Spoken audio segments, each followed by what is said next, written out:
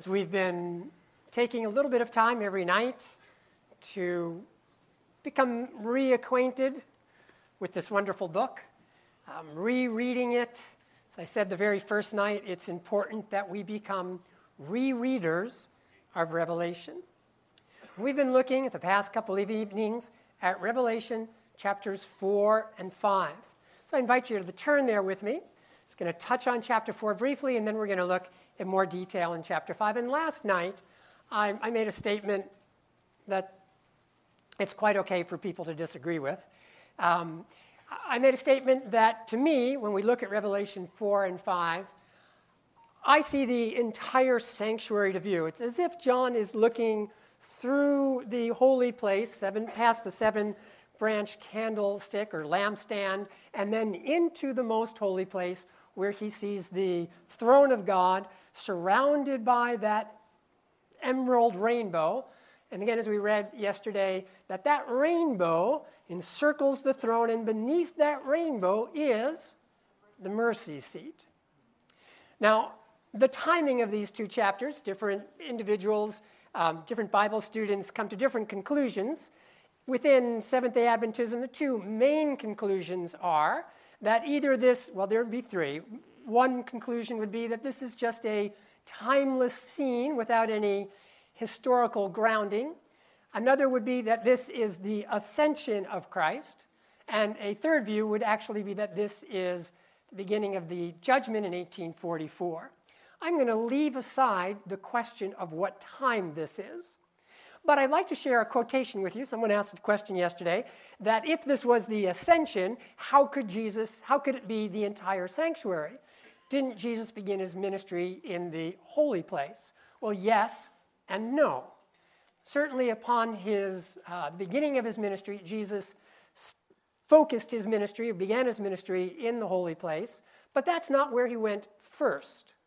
Just as when Moses inaugurated the earthly sanctuary, he went into the entire sanctuary and then came out and the priests began their function in the first apartment. In the same way, that's what Christ did upon his ascension. Notice this quotation, Signs of the Times, April 19, 1905. Signs of the Times, April 19, 1905.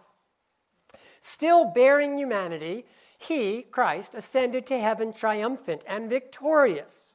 He has taken the blood of the atonement into the holiest of all, sprinkled it upon the mercy seat and his own garments, and blessed the people. Notice the setting. Upon his ascension, he first went into the most holy place to inaugurate the sanctuary, and then began his ministry in what we often call the first apartment. So whether this is ascension imagery or whether it's Day of Atonement imagery, we could still see it as the entire sanctuary brought to view. Incidentally, I do have an opinion on what that time is, but we're going to lay the question aside for tonight at least. Chapter 5, Revelation chapter 5. I brought out the other evening that I believe that when we reread Revelation carefully, we find out that the focus of the book of Revelation is the great controversy. And again, the controversy rages not only outside with political, religious, historical entities, but it also rages inside my heart. The Book of Education, page 190, we should see that in every act of life, we are showing what side of the great controversy we are on. So how I respond to a friend, to a spouse, to someone that cuts me off, whatever the circumstance is, I am showing what side of the great controversy I'm on. And there's a controversy raging in heaven. We know that controversy began in the heavenly council. And as we looked yesterday evening as well, we saw that the four living creatures, as the New American Standard calls them, were part of this divine council, the 24 elders, also part of this group of people. Chapter 5 tells us, or focuses our attention more, on the crisis that is in heaven. We know, Revelation 12, that the war began in heaven. Revelation 5 pictures a crisis in heaven. Superficial readers of the book of Revelation enter into chapter 4 and think this shows the peace of heaven as opposed to the conflict on earth. I don't think that's the case. Chapter 4 and 5 together reveal to us that the wars and the turmoils on earth are really a reflection of the war and conflict that began in heaven. Revelation chapter 5, starting in verse 1. And I saw in the right hand of him who sat on the throne. Notice the expression, him who sat on the throne. A book written inside and on the back, sealed up with 7 seals. So instantly, John's vision narrows in a little bit. He's heard this song, and now he sees the one sitting on the throne, God on the throne. And in his right hand is this book sealed up with 7 seals.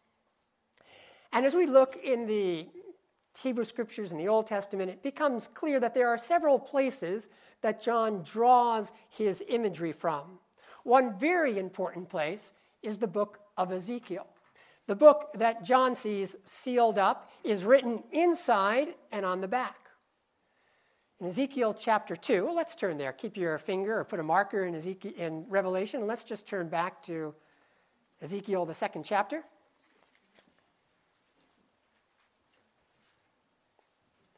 Ezekiel 2, in verses 9 and 10. Ezekiel 2, verse 9, Then I looked, and behold, a hand was extended to me, and lo, a scroll was in it. And when he spread it out before me, it was written, where? Front and back, inside and out. And written on it were lamentations, mourning, and woe. So, again, the book of Revelation, I turn back to Revelation 5, John never quotes the Old Testament, but he uses many, many allusions to it. So here he's drawing our attention to this scroll written inside and out, and it contains lamentations, woe, disasters.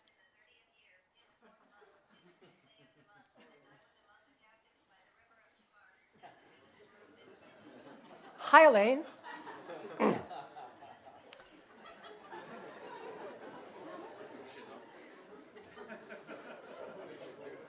This little book is obviously of great importance. And as we read through the passage, we'll find out that the passage itself points out great importance. Let's continue reading. Let's go back to Revelation chapter 5. It's sealed up inside and out. It's a book of lamentations, disasters, and woe. But it's sealed. Verse 2, And I saw a strong angel proclaiming with a loud voice, a herald, if you will, for the divine council, proclaiming with a loud voice, who is worthy to open the book and to break its seals? Who is going to undo the lamentations, the woe, the sorrows that are coming upon humanity? Who is worthy to open the book and break its seals? Verse 3. And no one in heaven or on the earth or under the earth was able to open the book and look into it. Verse 4, Then I began to weep greatly. Weep greatly. Interesting expression used to describe Peter's weeping as well. Intense sorrow. I began to weep greatly because no one was found worthy to open the book or to look into it. Brothers and sisters, there is a crisis in heaven. The angelic host, the divine council's there. The angelic beings are there, the 4 living creatures. They have eyes inside and outside. They're watching what's taking place. Things are open.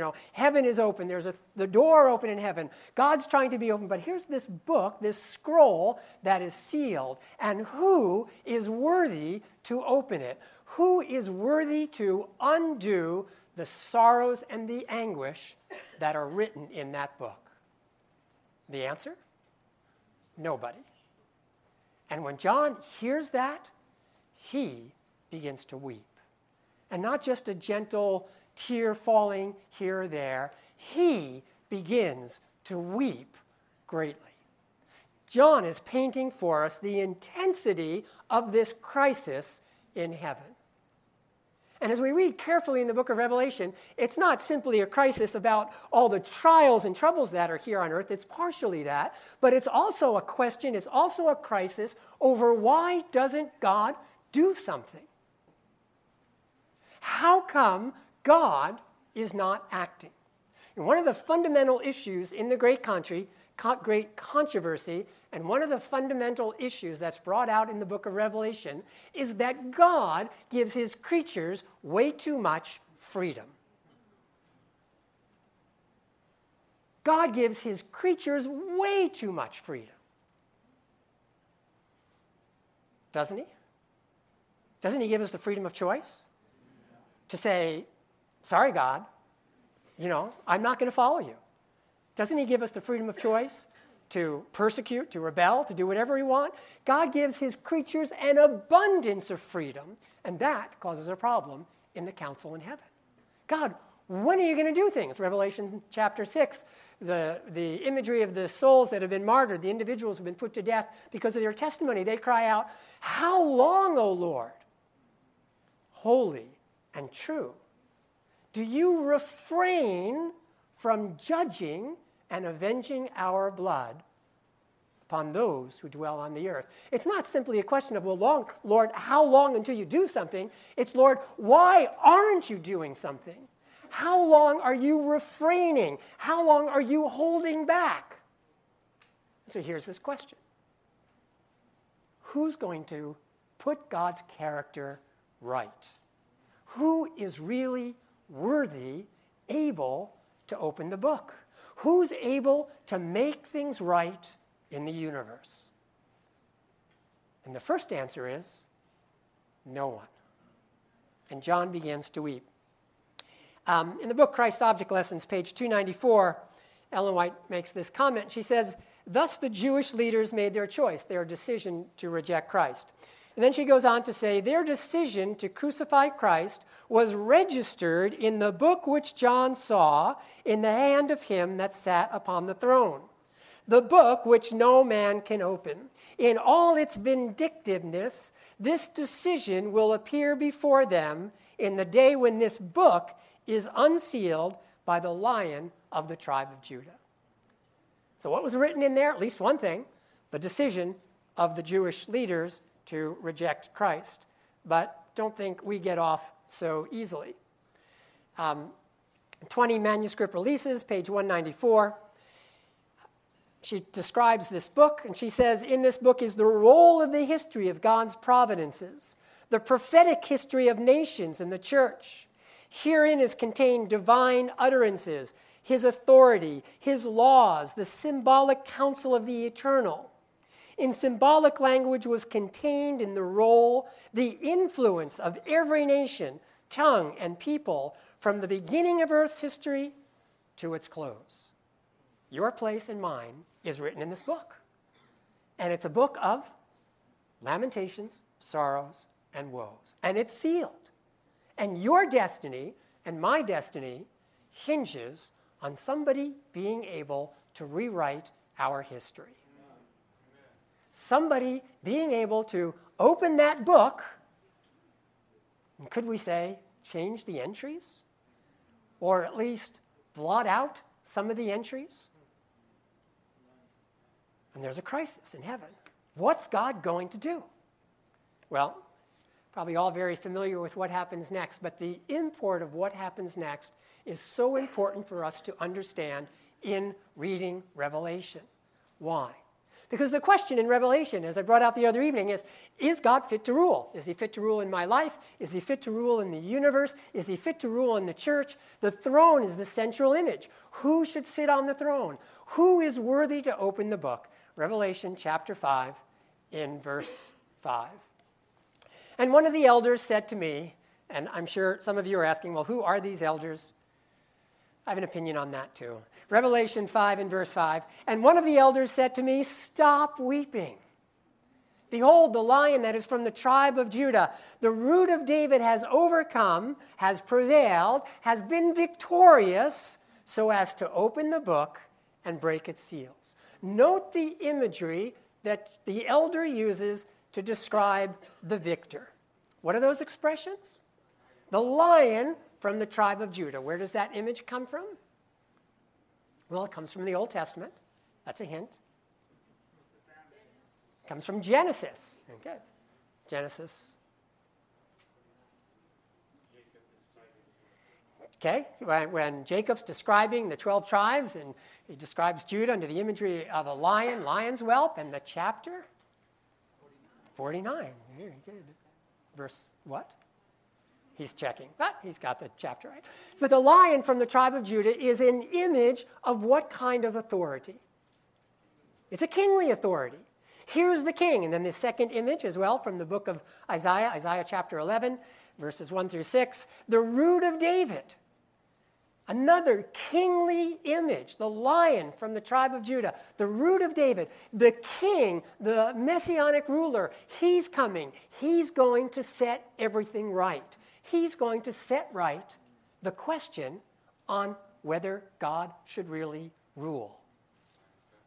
He's going to demonstrate that God's rule is really valuable, that God's rule is the one that should be over the universe, that God's sovereignty should be upheld. But when we look at that in verse 6, and I saw between the throne, where did we see this? What does it say? King James probably in the midst of the throne, right? In the midst of the throne, the Greek expression, professor, it's very confusing. Again, right in the midst, and meso, right in the center of the throne with the four living creatures and the elders, a lamb standing as if slain. Where is he standing? Don't miss it. Where is he standing? In the midst of the throne. How does God rule? God rules through the sacrifice of himself. God rules through self-denial and sacrifice. And the questions that the heavenly council are wrestling about, well, God, how come you don't do something? God, why do you let evil run in this world? God, how come you haven't stopped Satan? Satan continues to throw his accusations. What's God's answer? The crucified Christ is God's answer. We have questions about why things happen in this world. Why does God allow this? Why does God allow that? Why hasn't the second coming happened already? What is going on? Where should we look? To the crucified Christ. Because that demonstrates how God rules. We look back through the Hebrew Scriptures, and there's lots of questions. We can say, well, God, how come you did it this way there? Sodom and Gomorrah and the flood and all these different things. The clearest revelation of God is at the cross. That's where all the mysteries about what God is like disappear. And that's what Revelation is trying to tell us. Yes, there's questions in the heavenly council. Yes, even the angelic beings wrestle with, Satan's accusations on some level. But God's answer? To give himself in the incarnation in the person of Jesus Christ. And Revelation's story is this unfolding that, yes, God should rule the universe. And how do I know? Because I can see how God rules. And he rules through self-denial and self-sacrifice. Of course, as we continue here in Revelation chapter 5, we see this great song where when the angelic beings, the four living creatures and the 24 elders, when they realize, when they see, wow, this is God's character clearly made, they burst out in song, and that song starts in verse 9 as the angels worship. But I want to read something to you, a couple of quotations to you from Review and Herald. First one, Review and Herald, July 17, 1990. She describes the fall, and she says that a crisis had arrived in the government of God. A what had arrived? A crisis had arrived in the government of God. All heaven was prepared to act. Did you catch that? Crisis came. Adam and Eve fell. Satan's rebellion.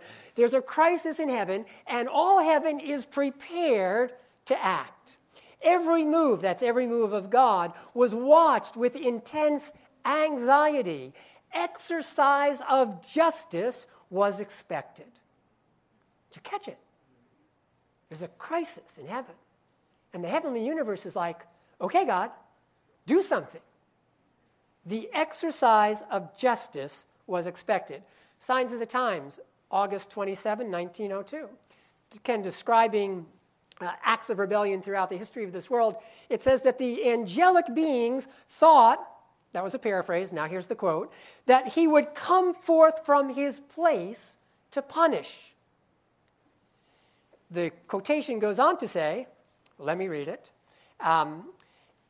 All heaven waited the bidding of their commander to pour out the vials of wrath on a rebellious world. One word from him, one sign, and the world would have been destroyed.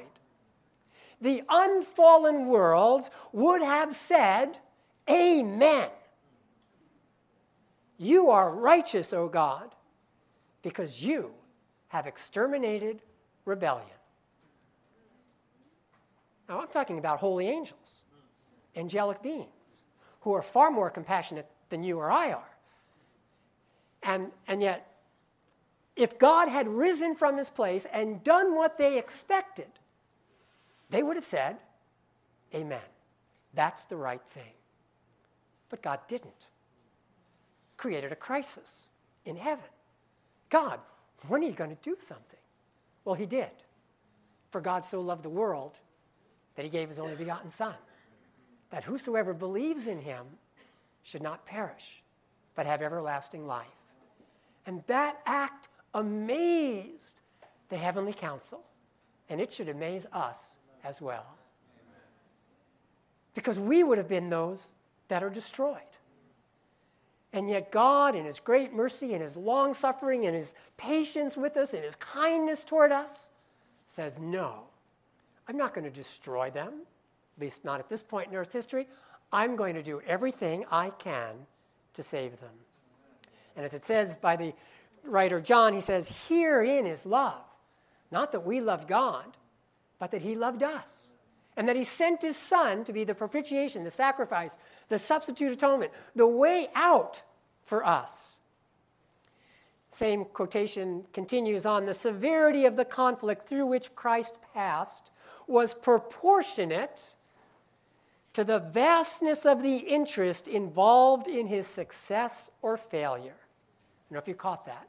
The severity of the conflict through which Jesus endured was proportionate, in proportion to the issues at stake. And we know that all heaven was at risk. What did our Savior endure to show us what God is like? To make a way for us to be redeemed.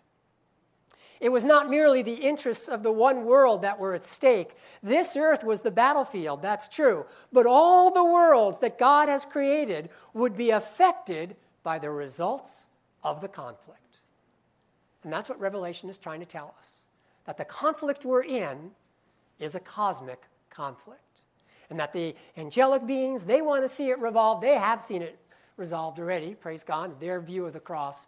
But God's still waiting for us to catch that same view of the cross. But it's going to happen.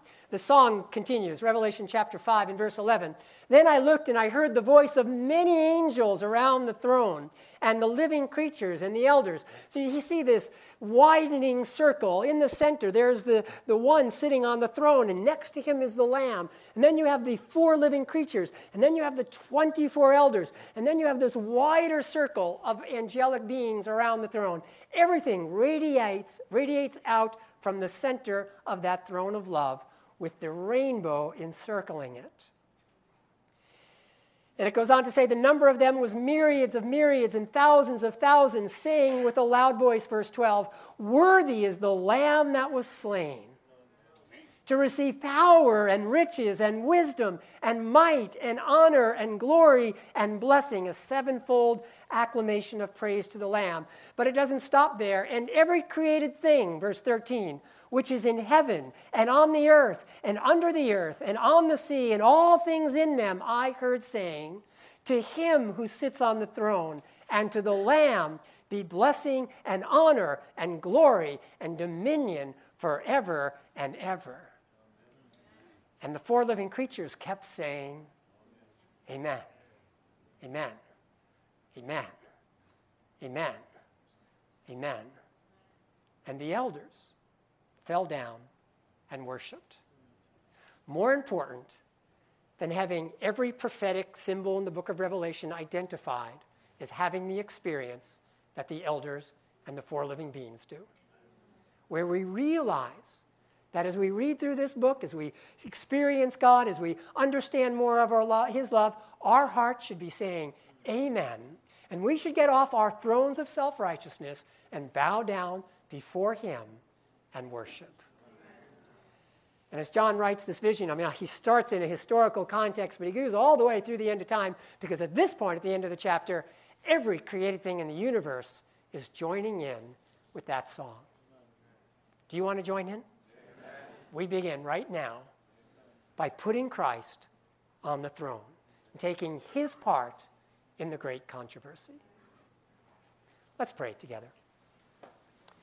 Father in heaven, thank you for the Sabbath. Thank you for your rich love toward us.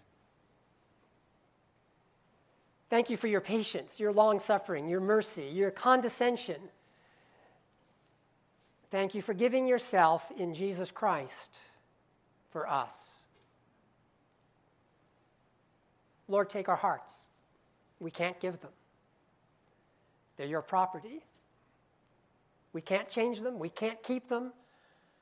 But you can raise our hearts into a pure and holy atmosphere where the rich current of your love can flow through our souls. This media was brought to you by Audioverse, a website dedicated to spreading God's Word through free sermon audio and much more. If you would like to know more about Audioverse, or if you would like to listen to more sermons, please visit www.audioverse.org.